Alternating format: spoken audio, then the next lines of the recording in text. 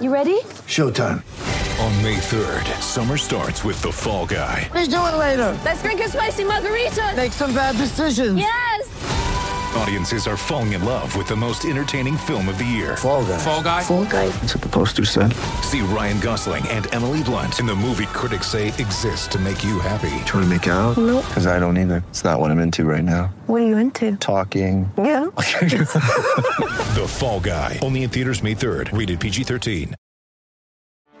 Get ready for the greatest roast of all time. The Roast of Tom Brady.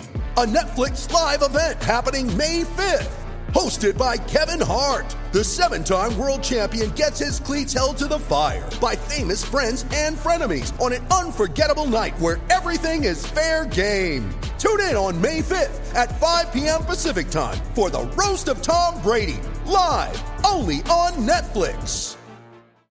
Coming to you from Classic City, the capital of the Bulldog Nation. It's time for another edition of the podcast designed for the most die-hard Georgia fans in the country. Here are your hosts, Tyler and Curtis. What's up, guys? Welcome back to another edition of the Glory UGA podcast. I'm your host, Tyler, and I literally just walked in the door after an awesome weekend in Nashville. I walked in, sat down at my desk, fired up the computer, and here we are. And of course, joining me as he does each week for our game recap episodes is my longtime co-host, Curtis. Now, before we get into said recap, though, I want to make sure to tell you guys about the best place to stay in Athens this fall for Georgia football weekend. So if you're visiting Athens to watch the Dogs play this fall, or maybe you're coming to town for a concert, you're visiting a friend, touring the campus with your kids, or any of the other reasons you may find yourself in the Classic City, book the Normal Town Cottage on Airbnb for a convenient in-town location while you enjoy all the Classic City has to offer. The Normal Town Cottage boasts 3 bedrooms, 2 full bathrooms, and a spacious living area with kitchenette. It also offers free parking on a tree-lined in-town neighborhood street. Guys, I'm telling you, for those of you who might not be as familiar with all the surrounding parts of Athens, Normal Town, for my money, is by far the best part of Athens. And I can say that as someone who's a local Athenian and actually lived in Normal Town for many, many years. Normal Town is the best. And there's no better place to stay in Normal Town than the Normal Town Cottage. And this weekend for the Arkansas game, it just became available. So if you're thinking about coming to Athens for the big top 10 matchup with game day in town and you can't find a hotel within a 50-mile radius, I'm telling you guys right now, you're not going to be able to. Normal Town Cottage is here to save the day. Just go to Normal Town Cottage on Instagram, or you can click the link pinned to our Twitter profile to reserve your dates. Don't wait. Book today. All right. Well, guys, it was an awesome weekend in Nashville. I will double down on what AD Josh Brooks tweeted out over the weekend. We have the best traveling fan base in America. Hands down, no question. Honestly, I won't even entertain a contrary opinion on that. Usually I'm very open to different ideas. Not on this one. It's just straight fact. Broadway was painted red and black on Friday night, as of course it was. And then you guys all saw what that stadium looked like on Saturday. Yet another dog takeover. It's just what we do. And then the clock hit noon on Saturday, and there was a mauling on Nashville's West End. I mean, what we saw out there on that field was borderline criminal. And not so much on our part, we just did what we had to do. It was criminal negligence on the part of Clark Lee to put that Vandy team out there against our guys. It was criminal negligence on the part of the SEC to let that game happen. I mean, damn. The final score was bad enough, 62-0. But even that doesn't tell the entire story. You guys saw it. I mean, 35 first quarter points was the most points we've scored in the first quarter since 1996. It's the largest first quarter lead in an SEC game since 2000. We covered the spread, depending on what sports book you're looking at, in the first quarter. And as has become the norm, it was yet another example of defensive dominance by the Georgia defense. We had 62 points. Well, guys, Vandy had 77 total yards. Ouch. That hurts, man. That hurts. Vandy is also the first team since 2015 to have fewer than 60 yards of total offense through 3 quarters. It was the third largest road shutout in SEC history. And here's the one that gets me more than anything, honestly. We scored 8 touchdowns. We could have scored about 12 if we wanted to, but we scored 8 touchdowns to Vandy's 4 first downs. We scored twice as many touchdowns as they had first downs. So, Curtis, that is the definition of a beatdown. We could have won that game. I'm not even kidding about this. I truly believe we could have won that game 100-0, if not worse than that, if we had really, really wanted to. But how much do you take away from a game like this against such an overmatched opponent? Clearly, they didn't belong on the same field as us. So do you draw any conclusions from that? What's your big takeaway from a game like that that's so lopsided? My biggest takeaway is the fact that we didn't play down. I think that's the biggest thing is we got ahead. We started quick. We scored very quickly in this especially in the first quarter. I believe it was 35-0. Not even 8 minutes into the first quarter. I think that was a huge statement, is the fact that, like, you see it a lot of times, teams play down, or not even if they don't play down, they just don't move as, come out as quickly. On teams, they're still a little methodical in everything they do, and we weren't doing that. We attacked, and we attacked with precision. We were hitting the plays when they were to be made, and I think that's the biggest thing you could ask for, is we were just converting on everything that was out there. I like the word precision. I like you using that word, because we were just executing, at least when the starters were out there in the first quarter, we were executing at a level that I don't know if I've ever seen us execute. Does that make sense? Like, we were just hitting on all cylinders. Like you said, the precision, every play, everybody was doing their job for the most part. There might have been 1 or 2 plays we'll get to a little bit later on, but like, we're just nitpicking there. But we were just But there wasn't like a lot of wasted plays. Yeah. Like I believe the only incompletion JT had was the drop.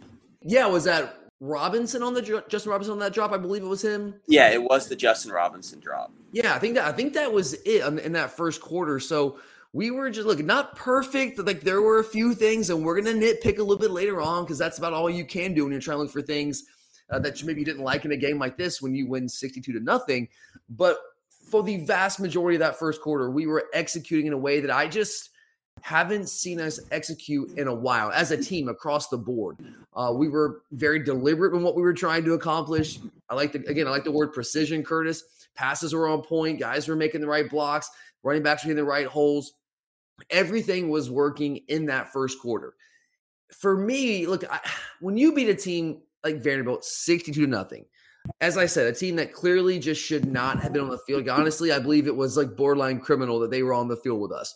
It just wasn't fair to them at all, man. Like, that shouldn't have happened. Like, I was sitting there, and I know everybody was upset with Vandy after what happened last year, but in some small way, I kind of felt bad for them sitting there in the stands. Like, oh my God, these guys, we really could drop 100 points if we wanted to. I try to just imagine what it'd be like to be on the opposite sideline. I kept looking over there and just seeing how dejected they were. They just trying to put myself in that position. I was like, this is why in high school and Little League, they have mercy rules. It's for games like this. Like, we basically mercy ruled Vandy without there being a mercy rule in college football. I mean, that's basically what happened. And so I hesitate to draw any kind of hardcore conclusions off of that. But what I would say is kind of like the UAB game. This is just another bit of information, further evidence that we are who I think that we are. That's what I said after UAB. UAB, I'll go back. I think UAB is probably better than Vanderbilt. I don't think that's much of a stretch, but we shouldn't have drawn too many conclusions off of beating UAB, because we should have beaten UAB. We should have beaten them badly, just like we should have beaten Vandy badly. We shouldn't draw too many conclusions just off this one game in isolation. But when you take the season, I know it's only 4 games, but you take how we've looked in totality, this is just further evidence that this team is different. This team is who I think they are. Again, does not mean that we can't slip up along the way. I'm not saying that's impossible.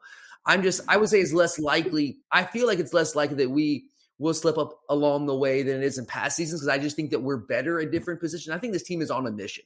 Don't you get that vibe, Curse? This team is just on a mission right now? They just seem to be bought in more than anything. Kirby's really harped on how he's trying to be a player-led team, and he's really put an emphasis on trying to bring the players together.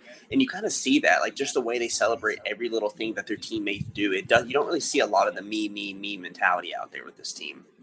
Yeah, the culture, I think the culture is fully established. And I'm not saying this is the first year that Kirby's culture has finally been fully established, but now, he's had a full class come and go through the program, and this is Kirby's team. This is Kirby's program. This is Kirby's culture. It's fully ingrained in Athens right now. And we have some very strong senior leaders. We have some guys that might not be seniors like Nakobe Dean, who are still very strong leaders on this football team.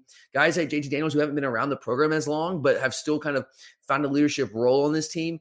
And things are it just feels different. And it's hard to put your finger on that. It's one of those nebulous things, but again, I know it's a small sample size, but through 4 games, not just the way we're playing, certainly the way we're playing looks different, but just the vibe you get watching this team, and you listen to all the interviews like you and I do, Chris, and all of our listeners do too, whether it's players, whether it's coaches, it's just a different feel this year than it has been in years past. Now, that does not guarantee anything. That does not guarantee a national title.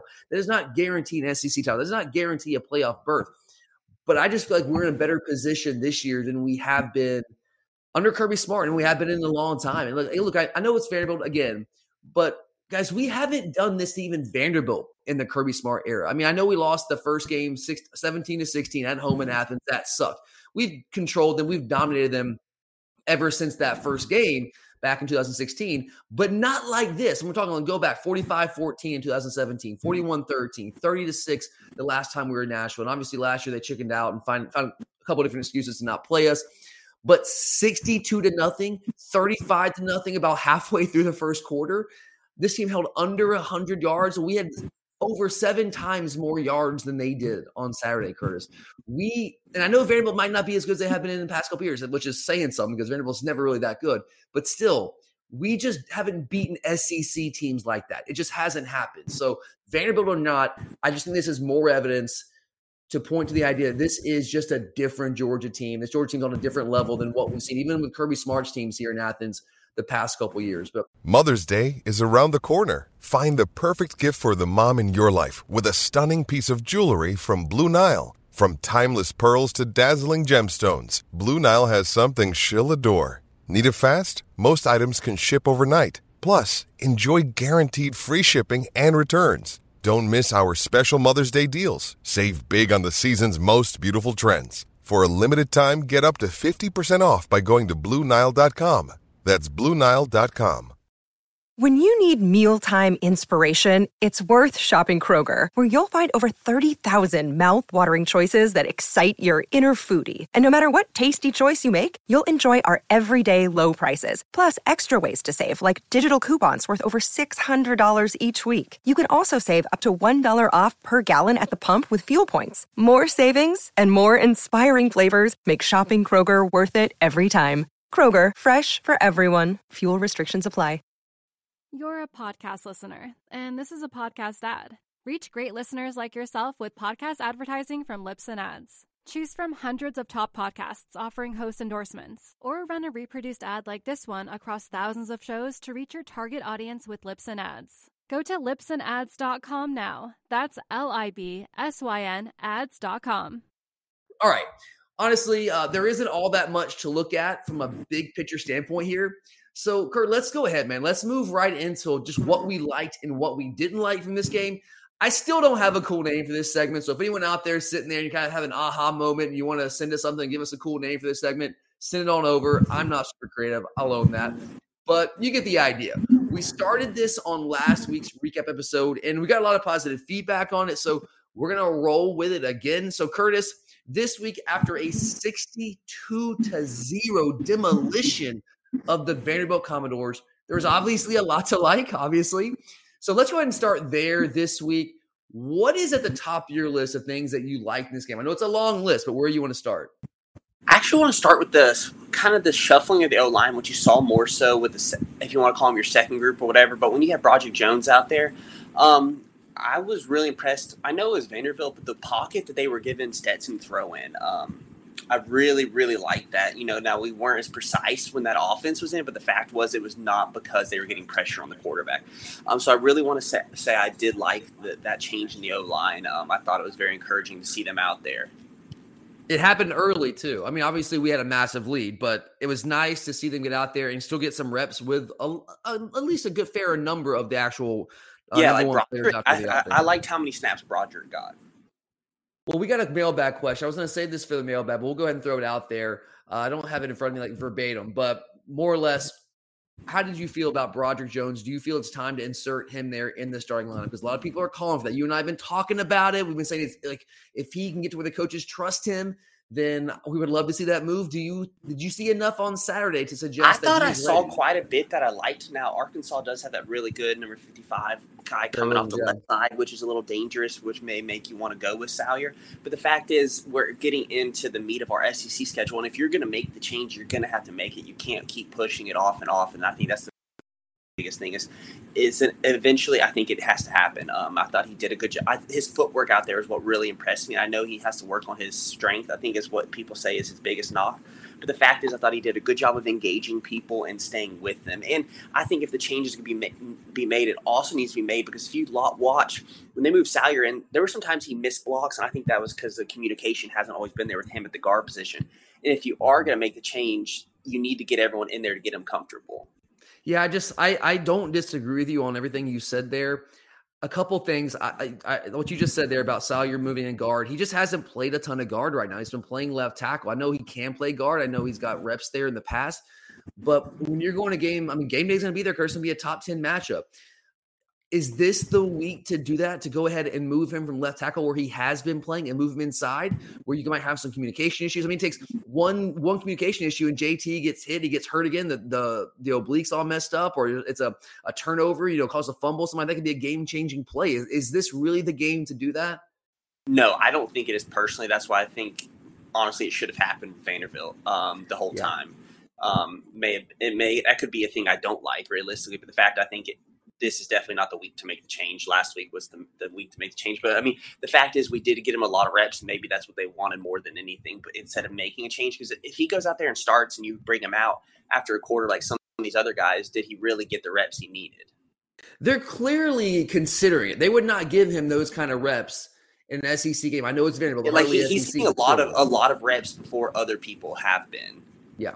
Yeah, and he got reps. I mean, going back to the UAB game, he was in there the first couple series of the game. So clearly our coaches feel like he is very, very close, if not already there, but they haven't felt comfortable enough to pull the trigger right now. Because look, we know how Kirby operates. The number one thing Kirby cares about before he puts you out there is trust, right? I mean, that's very clear. Whether it's Jake Fromm at quarterback, whatever position you want to talk about, it's all about trust. Does he trust you out there to not screw up and have blown assignments? That's really what it comes down to. And I think that's the concern with Broderick Jones. He looks ready physically to me right now. I think that he is the future at the left tackle position for us, him or Mims.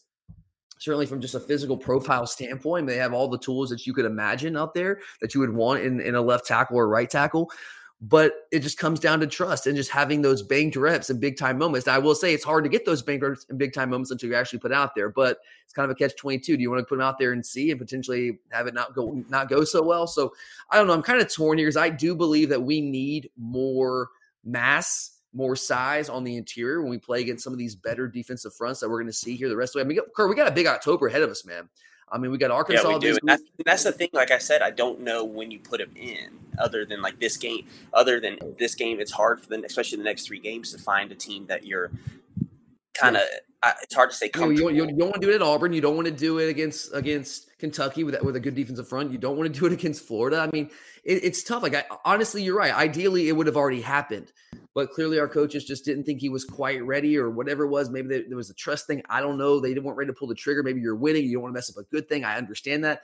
My concern, though, is do you want to wait until you go up against a defensive line that can kind of challenge you and you lose a game potentially because do you want to wait till then? Or do kind you of like what you saw back, think about years ago when they finally made the change, I think, to put Cleveland in over Kinley.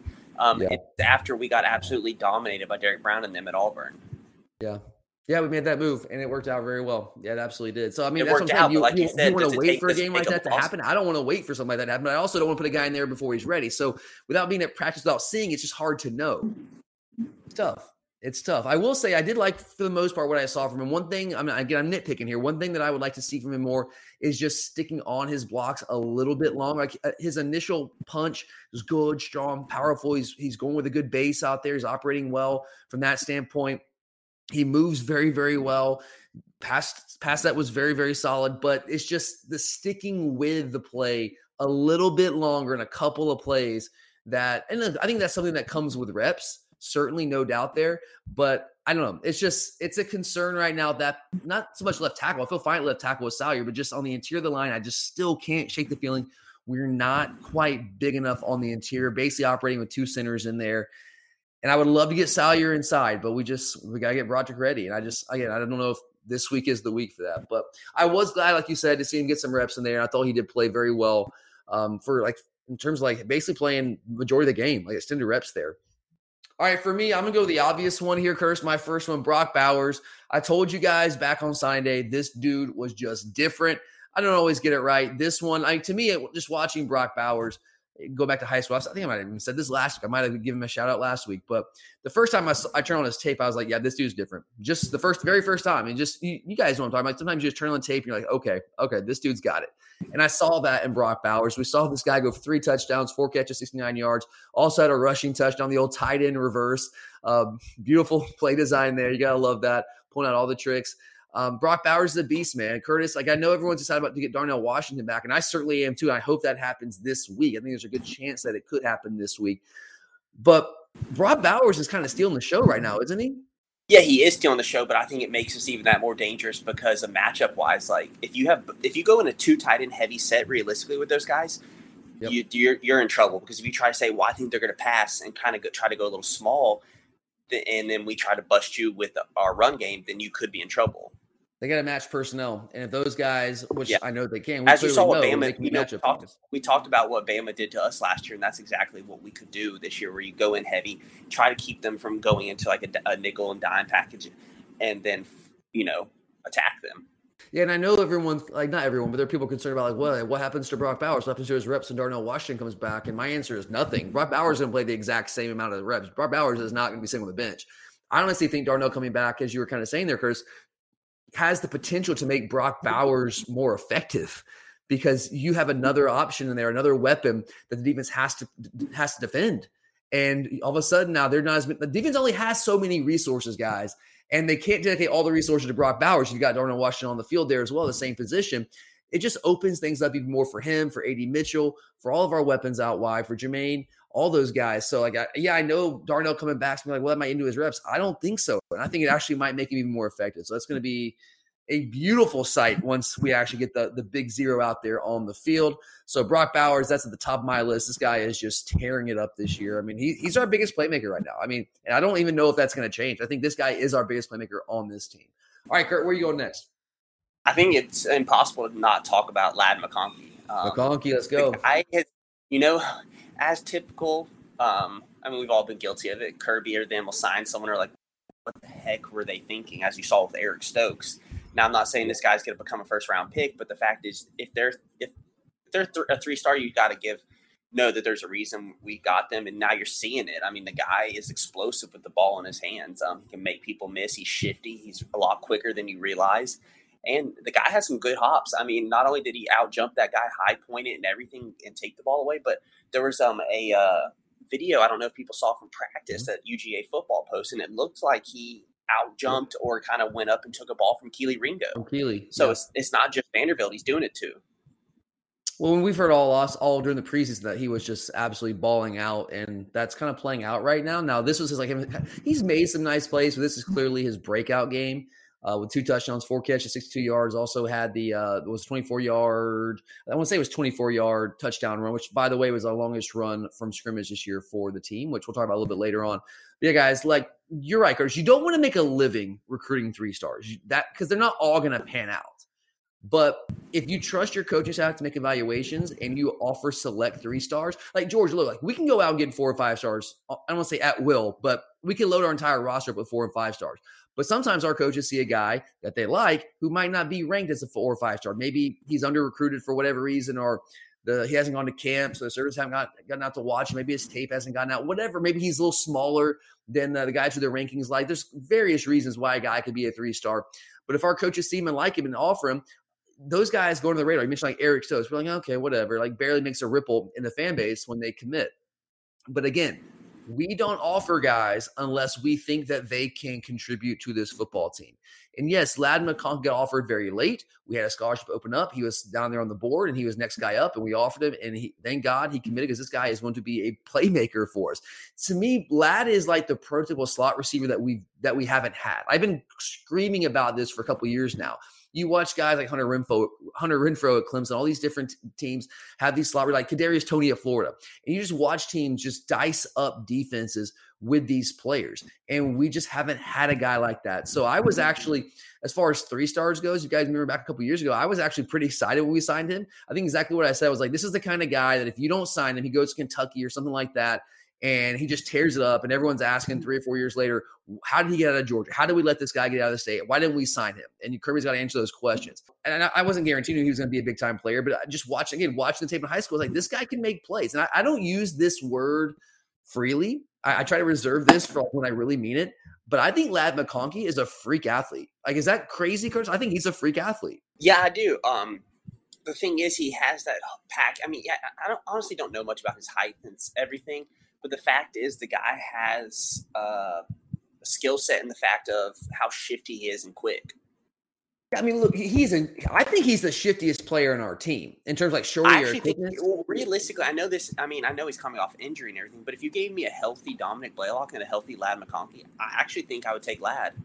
Ladd's a better athlete. I'm not saying he's a better receiver. He's a better athlete. Hands down, he's a better athlete. He's faster. He's quicker. He can jump higher. All those things. The better athlete. He has better measurables.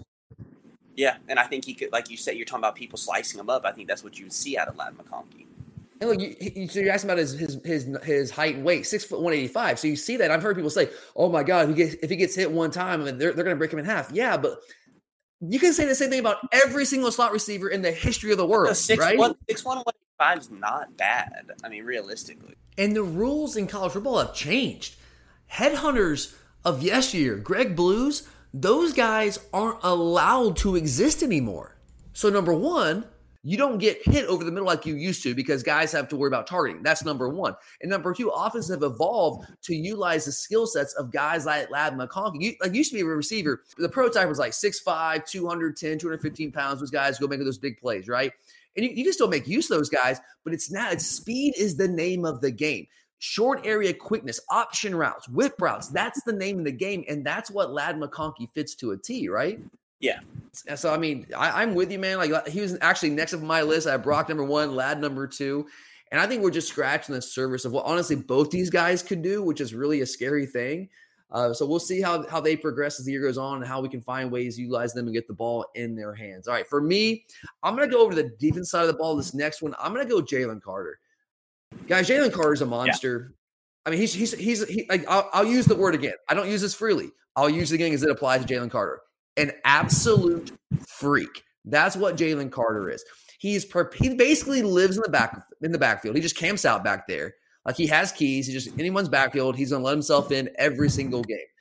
And not only is he like living in backfields, but he is crushing ball carriers. Like, the hits that he's putting on people, it's soul crushing. He's destroying people's lives. That's what Jalen Carter is doing. I know we all love Jordan Davis. I love Jordan Davis. Jordan Davis is my favorite player on this team. I love the guy to death. And some people kind of raised their eyebrows, Curtis, back in the preseason when we were doing our top 20 players list. And we were kind of rolling that out. And we had Jalen Carter inside our top 5. I had more than a few people send me some DMs like saying, like, what has this guy done to be in the top 5? And I get that. Like, the production necessarily wasn't there or wasn't necessarily there in year one because he wasn't a starter. But I love what I saw when he was out there. I was basing that more on potential, right? That's what we were looking at, Curtis, down the road, ceiling. And I'm not backing off that. I stand by that 100%. I agree. Like, you heard Stinchcomb say it. Like, he's like, yeah, the guy comes off the bench, but he's like, I don't view him as a backup. He's a starter. He's just like 1A, 1B. And that's realistically how I view him also, because that guy's not a backup. It's as simple as that. Jalen Carter starts for every other team in America besides University of Georgia, which is a scary thing to say. Like, honestly, like, he starts for – there's no other team in America he does not start for.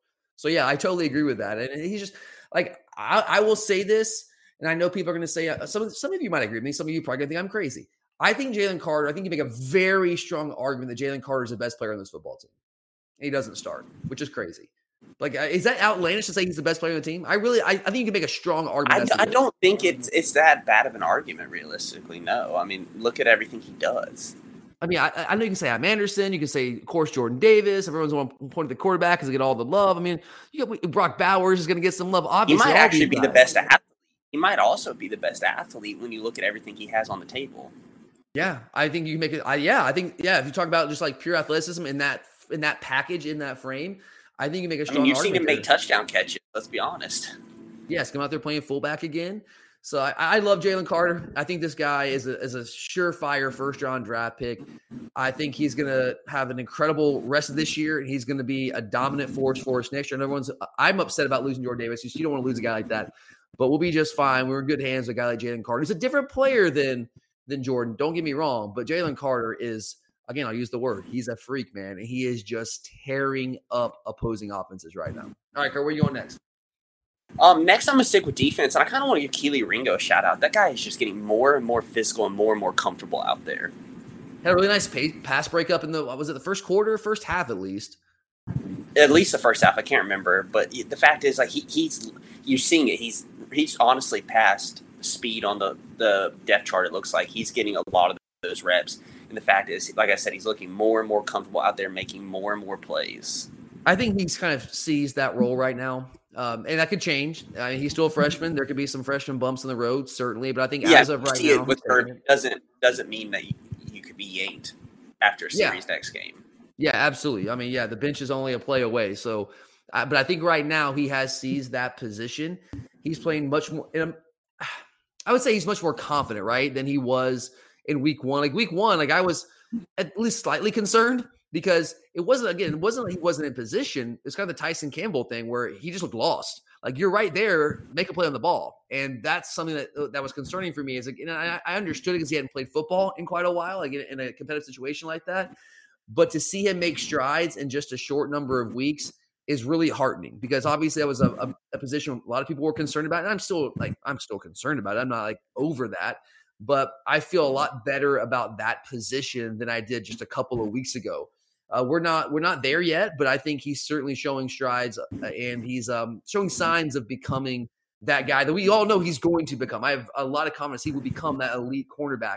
He's just got to grow and develop, and we're seeing him grow leaps and bounds really game by game right now. So I'm really excited to see what he's doing right now. Great call there. I'm going to go my next one here. I really like to see us force these turnovers, force 3 turnovers in this game. I thought Chris Smith might get another pick six there for a second. Didn't quite make it to the end zone, but forcing turnovers. Look, we didn't have to force the turnovers in a game like this against Vanderbilt. We were going to destroy them no matter what. But that's the sign of a really good defense, is not just stifling teams and suffocating them like we are doing almost week in and week out right now, but forcing those turnovers. When we play better offenses down the road, that is what can win you football games. That's what can change games. So this trend of forcing turnovers, it needs to continue, and we need to make sure we're not giving the ball away offensively. We did a better job this week. Stetson had that one pick. I know he wants that one back, but forcing 3 turnovers, I don't care who you're playing, that's winning football. We need to continue to do that, because as strong as we are defensively, especially in the front seven, if we can force turnovers like that, it's going to be very, very hard to beat us. Our offense can have an off day if we're forcing turnovers like that. So that's certainly something you like to see here 4 weeks through the season. All right, Kurt, what's up next for you? I think you got to say the play of JT. I thought he was out there, and I think just what you kind of saw against South Carolina is he's taking what's there. I mean, he had that pick in South Carolina, but this game, he took the dump offs. And the throw that really stood out to me the most was the throw to Ladd, because he was getting hit, and he threw a perfect high ball for his guy to go make a play on it. Yeah, the touchdown pass to Bowers, I think it was the touchdown pass to Bowers also, was incredible anticipation. It just like Bowers was not out of his break yet. Bowers was sort of running up the field. And he just, honestly, when he let the ball go, I was like, what are you doing? And you see Bowers breaking, like, oh, okay, I get it. So that level of anticipation, I just don't know if we've seen that from a quarterback in a while here in Athens, especially one who's been battling an injury. So it was nice to see him. I mean, he was in complete control. Like, he was in absolute complete control out there. And there's still some people, I still heard some people in national media on the way home today. I'm like, I'm still not sure I completely buy JT Daniels as a quarterback. And I'm like, okay, I don't know what he's done in Athens to make you say that, but that's fine. That's okay. I right now, guys, I will say I buy JT Daniels. Are you buying JT Daniels, Curtis? Can we just say that? I mean, yeah, especially, we'll get into it a little bit later, but what he did versus what Stetson did, I don't know. again, and not that you and I were ever questioning this, but he's clearly our quarterback, right? Like, I mean, the idea that Stetson Bennett should be coming in and getting reps. I know Vanderbilt's a different story. It's laughable to me. So yeah, JT's our guy. I thought he was in complete control out there. No, he only played, less than a quarter, but he was out there doing really big things. I'll go back to what you used, the word you used at the beginning, Curtis, precision. He was just on the money all day long. And you love to see that heading into the meat of our schedule here, because we have a big October, as we said. We gotta have all guys here on all cylinders, and JT looks like he's kind of rounding into form right now. All right, for me, I'm going to go 2-minute offense here. So really, it's kind of the 1-minute offense. That's 2 weeks in a row. I know South Carolina's not good. I know Vanderbilt's not good. I don't care. I want to see us run the 2-minute or 1-minute offense, whatever you want to call it, in competitive situations and get those reps, because we might have to do that again when we get down the road against some of these better teams on schedule. Those points, it might not be just like a matter of how bad can we beat a team. It might be a matter of, do we win this football game? Can you steal points at that before the half or the end of the game? That is a big deal. So to see us right before the half again, it's 2 weeks in a row with under 45 seconds on the clock, going down there, didn't get touchdowns, but got scores, got field goals right before the half. And again, I know Vanderbilt, South Carolina, not good. We're going to win those games no matter what. But those reps, those situations, it's invaluable for when you actually are going to play a more competitive team down the road, where, again, it might not be a matter of, do we beat them by 50 or do we beat them by 45? It's, do we win or do we lose? So those situations are big. And I'm a big believer in situational football, as is Kirby Smart. So to see us operate with precision, there's that word again, like we had the past 2 weeks in those situations, the 2-minute offense, that's a really positive thing to see here heading into the meat of our schedule. All right, Kirsten, what else you got, man? I got a couple more. If you have anything else, that's cool. I got a couple more. Yeah, I'll let you go, because, you could go all day, realistically. Yeah, honestly, we could just go down the entire roster and just list it out. So I'll just give you a couple more real quick, and then we'll get to the things that we didn't like, which is basically just nitpicking. But I'm gonna give Kirby a shout out here. He's gotten this team. We kind of alluded to this earlier. He's gotten this team playing to a standard finally, where we're not playing down. That's honestly, Curtis, you know how I am, and you guys listen to the show. You've been listening to us for a while. You know how I get. I have some anxiety when it comes to Georgia football, because I've seen far too many times in my life where we are the vastly superior team. We have far more talent, and somehow we sleepwalk through games, and either games are much closer than they should be against inferior opponents, or we end up losing games to inferior opponents like we did back in 2019 to South Carolina at home at noon, which is kind of the same situation as well. Arkansas is much better than South Carolina was back then, but find ourselves in a similar situation here this weekend. But I hesitate to say those days are gone. But Curtis, don't you kind of get the feeling that those days are kind of gone, at least for this season? You want to, especially the fact that they hold everyone accountable and things like that. Yeah, and I'm cringing. If you guys can see me, I'm cringing just saying that, because I feel like I'm putting some bad juju out there for the team. But just objectively watching this, I think Kirby's gotten this team to where they're all buying in. They're playing to his standard. His culture is completely ingrained. And like I said earlier, this team is on a mission. I just get that vibe from them. And Kirby's doing his part too. I don't know if it showed on the TV copy, but being there in the stands and watching, we're beating them 45-0, whatever it is. And Kirby lost his mind on Kamari last. I think it was a punt. I'm positive it was a punt where he it was kind of a shank punt. And we were telling him to get out of the way, and he wasn't completely aware where the ball was. And Kirby lit into him, and that, even if it hit him and Vanderbilt recovered, we were going to win the game. We're going to win the game significantly. It wasn't going to really matter in the grand scheme of things. But Kirby, that's about playing to a standard. If you want your team to play to a standard, you coach to a standard. You coach for 60 minutes. You coach every player hard. You coach every play like it's the play that's going to decide the game. And so it starts at the top, and it kind of filters its way down. And I think Kirby Smart has done one hell of a job of setting that example, getting his players to buy in, and not letting up on them. So I got to give the headman a shout out. I know he's been getting ripped a little bit for the quarterback situation, but you have to also give the guy credit for us being in the position that we're in. Because make no mistake about it, guys, this is Kirby Smart's program. Where we are right now is a direct result of Kirby Smart, all right? Doesn't mean he's perfect. He has made some bonehead decisions sometimes in the quarterback position. I understand that. I will acknowledge that. But still, let's look at the big picture. We are where we are because of Kirby Smart. Let's just put that out there. And we missed in pass protection. So, yeah, we already talked about that all day long back there for both quarterbacks. Just chilling out back there. Putting on a lounge chair, just chilling out, sipping on a Mai Tai back there. throwing touchdown passes. That's all we had to do because we had all day long to throw the football, both quarterbacks. So love to see that. Again, I know Vanderbilt's not great, but it's better than the alternative. So got to give those guys some credit there. But all right, Curtis, got anything else? Or you ready to move on to the next section? Yeah, I'm ready to move on. All right, let's go. You're a podcast listener, and this is a podcast ad. Reach great listeners like yourself with podcast advertising from Libsyn Ads. Choose from hundreds of top podcasts offering host endorsements, or run a reproduced ad like this one across thousands of shows to reach your target audience with Libsyn Ads. Go to libsynads.com now. That's LIBSYN ads.com. You're a podcast listener, and this is a podcast ad. Reach great listeners like yourself with podcast advertising from Libsyn Ads. Choose from hundreds of top podcasts offering host endorsements, or run a reproduced ad like this one across thousands of shows to reach your target audience with Libsyn Ads. Go to libsynads.com now. That's LIBSYN ads.com. So obviously a lot to like coming out of a game that we just absolutely dominated from start to finish like that. And it really is just nitpicking to find anything that we didn't like coming out of such a dominant performance. But I'm going to channel my inner Kirby Smart here and say, as I was just talking about, that we have a standard that we play to. And we played to that standard in most areas on Saturday. But there were still some things that I still think that we need to improve on if we're going to do what we all want to do this season. The schedule really lightened up after Clemson for a couple of weeks. But as we've said a couple of times on the show day, we have a very big October ahead of us against some much better football teams that are much more equipped to actually beat us in the past couple of weeks. And there are still some things that I see when I'm watching us play that might go unnoticed as we're just killing teams.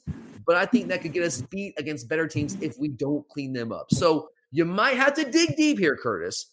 But what did you see in this game against Vanderbilt that maybe you didn't like as much? My thing is, we kind of already mentioned the quarterback thing, and I wasn't really happy with the quarterback rotation. Not the fact of JT coming out, but more than anything, the fact that I think Stetson was in there too long. Realistically, we know what Stetson can do. The fact is, I think we need to get more pass attempts for Carson Beck. And I think that's where I think that he should have come in earlier in the third quarter to try to get him some more reps. I think because, like I said, Stetson has had a lot of game time reps. And I think it's more important for us to get Carson Beck some more passing attempts. And Beck threw what, 3 passes? Yeah, not enough. And Stetson, first off, he got better, but he started off rough, and maybe that's why. But the fact is that we know you kind of like the thing about Stetson is you always kind of know what you're getting from him, and that's why I believe that we needed more reps from Carson Beck. Yeah, when Carson's a chance to get out there, he needs to throw more than 3 passes. It's just as simple as that. And I will criticize Kirby Smart for that. I just got done waxing poetic about how great he is and what he's done for this program. And I stand by that. But I will also say that Kirby Smart needs to give Carson Beck in these kind of games. And I know that we were killing them and you didn't want to run the score, but I understand that. But we also need to get this guy some reps, some meaningful reps in those situations. So if you didn't want to run the score up, then don't let Stetson play as long, as you said, Curtis. I totally agree with that. I thought Stetson played well. He had that one interception there that would, he should never have thrown that football. He got rushed out of the pocket a little bit. Should have thrown the ball. He knows better than that. He shouldn't have done that. But I thought all in all, he played another good game. I love the athleticism that Stetson brings to the table. People don't really talk about that enough. I don't think he does give us another dimension there with his legs. Now, he's not like KJ Jefferson we're going to see this week, maybe, if he's healthy. But he still gives us a little, maybe a different dimension at the quarterback position than anyone on the roster right now. Vandy Griffin give us that too, but he's just not ready to play right now. But I thought Stetson was fine. But you're right. I do think Beck should have gotten in earlier and gotten some more chances to actually throw the football and get those valuable reps.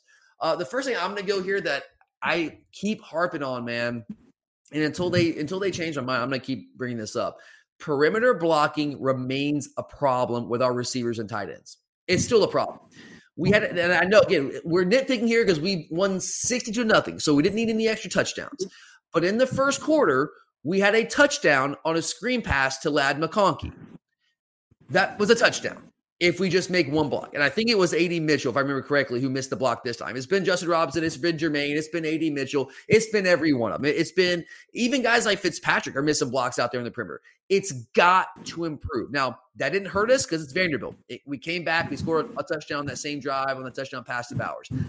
But I go back to the fact that we are not going to play Vanderbilt every single week. We will play better teams like, this week. And against better teams, those little things matter. You might not get multiple opportunities to score in a drive like that against Arkansas or Auburn or Kentucky or Florida. Those opportunities are not going to be as plentiful. So when you have opportunities, when your offense coordinator dials it up, you've got to cash in. You can't let one missed block on the perimeter be the difference between you scoring a touchdown and not scoring a touchdown when you're playing Florida and Jacksonville.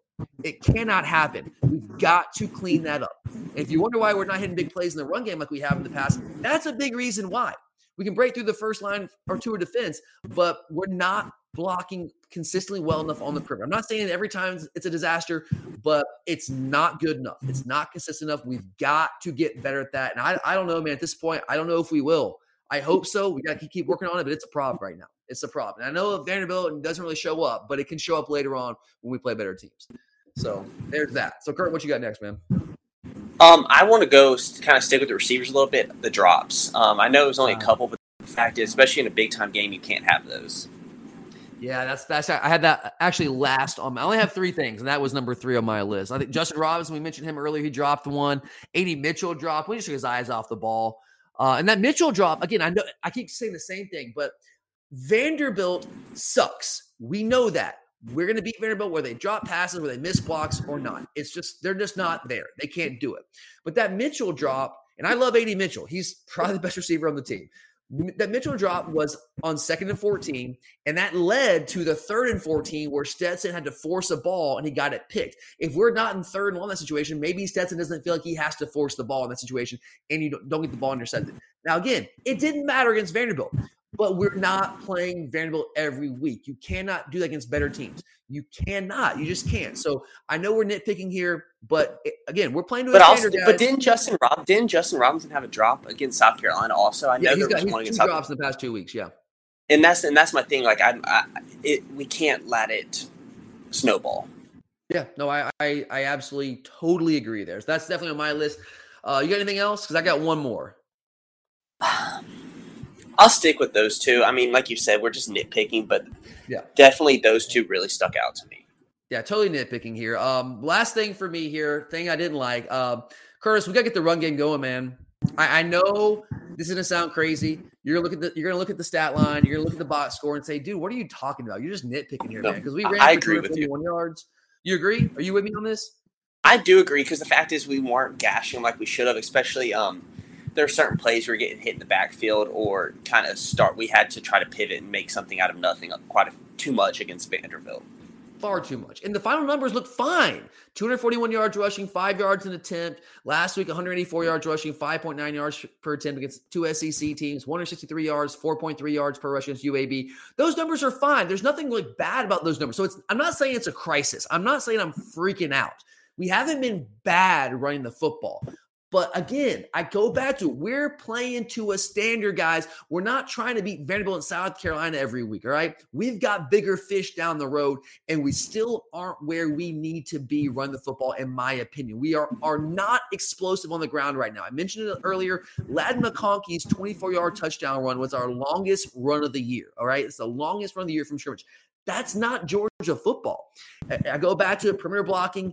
Getting the second level, we've got to improve there. And we're already having to find different ways to run the football, to manufacture run plays, whether it's the McConkey touchdown run, whether it's the tight end reverse, it's not really a reverse, it's an end around more or less is what it is. We're not reversing the field there. But we're always trying to do things like that. And it's like, man, I don't know if I like the results, but can't we just line up and run the football? Like, we need to be able to do that. And then Vanderbilt stopped us on 2 short yardage situations. One on the goal line on 4th and 1. Now, granted, James Cook probably isn't the guy to have in there in a 4th and 1 situation, but Vanderbilt should not be stopping us on 4th and 1 ever. Ever. I don't care. No excuses. That should never happen. It should never, ever happen. So I know I'm nitpicking, but we have got to get the ground game kickstarted, and we've got to find a way to be more explosive on the ground with the running attack. If we do that with what we've already seen that we can do with our weapons on the perimeter, I don't think anyone can stop us on offense. It's strange now. I think we're throwing the ball better than we're running it right now, which is the most not Georgia thing ever. And we are taking what we're getting. I will say that. Yeah, absolutely. We're taking what they're giving us. I will agree with that. Which is nice, though, because before we couldn't always do that. So, I mean, exactly. That is a nice thing. So it's nice to be able to have the option where, okay, they're stopping the run, so we still throw the ball and beat you. That's great. We still beat you 62-0. That's awesome. That's a luxury.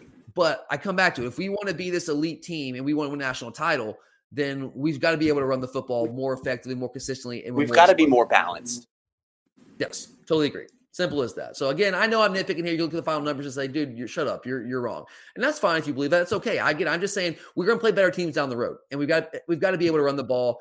Like, again, we're not bad at running the football. We've just got to get better at it. I just want us to be better. Well, my last comment is you kind of said it about the receivers, but I think it's also on the O-line. I think every lineman or every blocker in general, we have to get better at sustaining our blocks. I agree. And that's in pass protection. That's in the run game in general. We got to do a better job getting the second level, all of those things. But all right, guys, that does it for today here on the Glory UGA podcast. I know this wasn't much of a game to recap. There wasn't much drama here. A lot of great things to talk about. Had to nitpick a little bit when trying to pick out some things that we didn't like as much, but I still do believe there's some things that we've definitely got to clean up for us to ultimately be the team that we want to be, because the schedule is going to heat up very quickly over the next couple of weeks. And I'm not sure if you guys have heard, but we have a top 10 matchup with game day in town up this week. So, of course, we'll have you guys covered from every angle with this matchup against Arkansas all throughout the week. So make sure to check back in with us. But for now, for Curtis, I'm Tyler. Thanks for listening. And as always, go Dogs!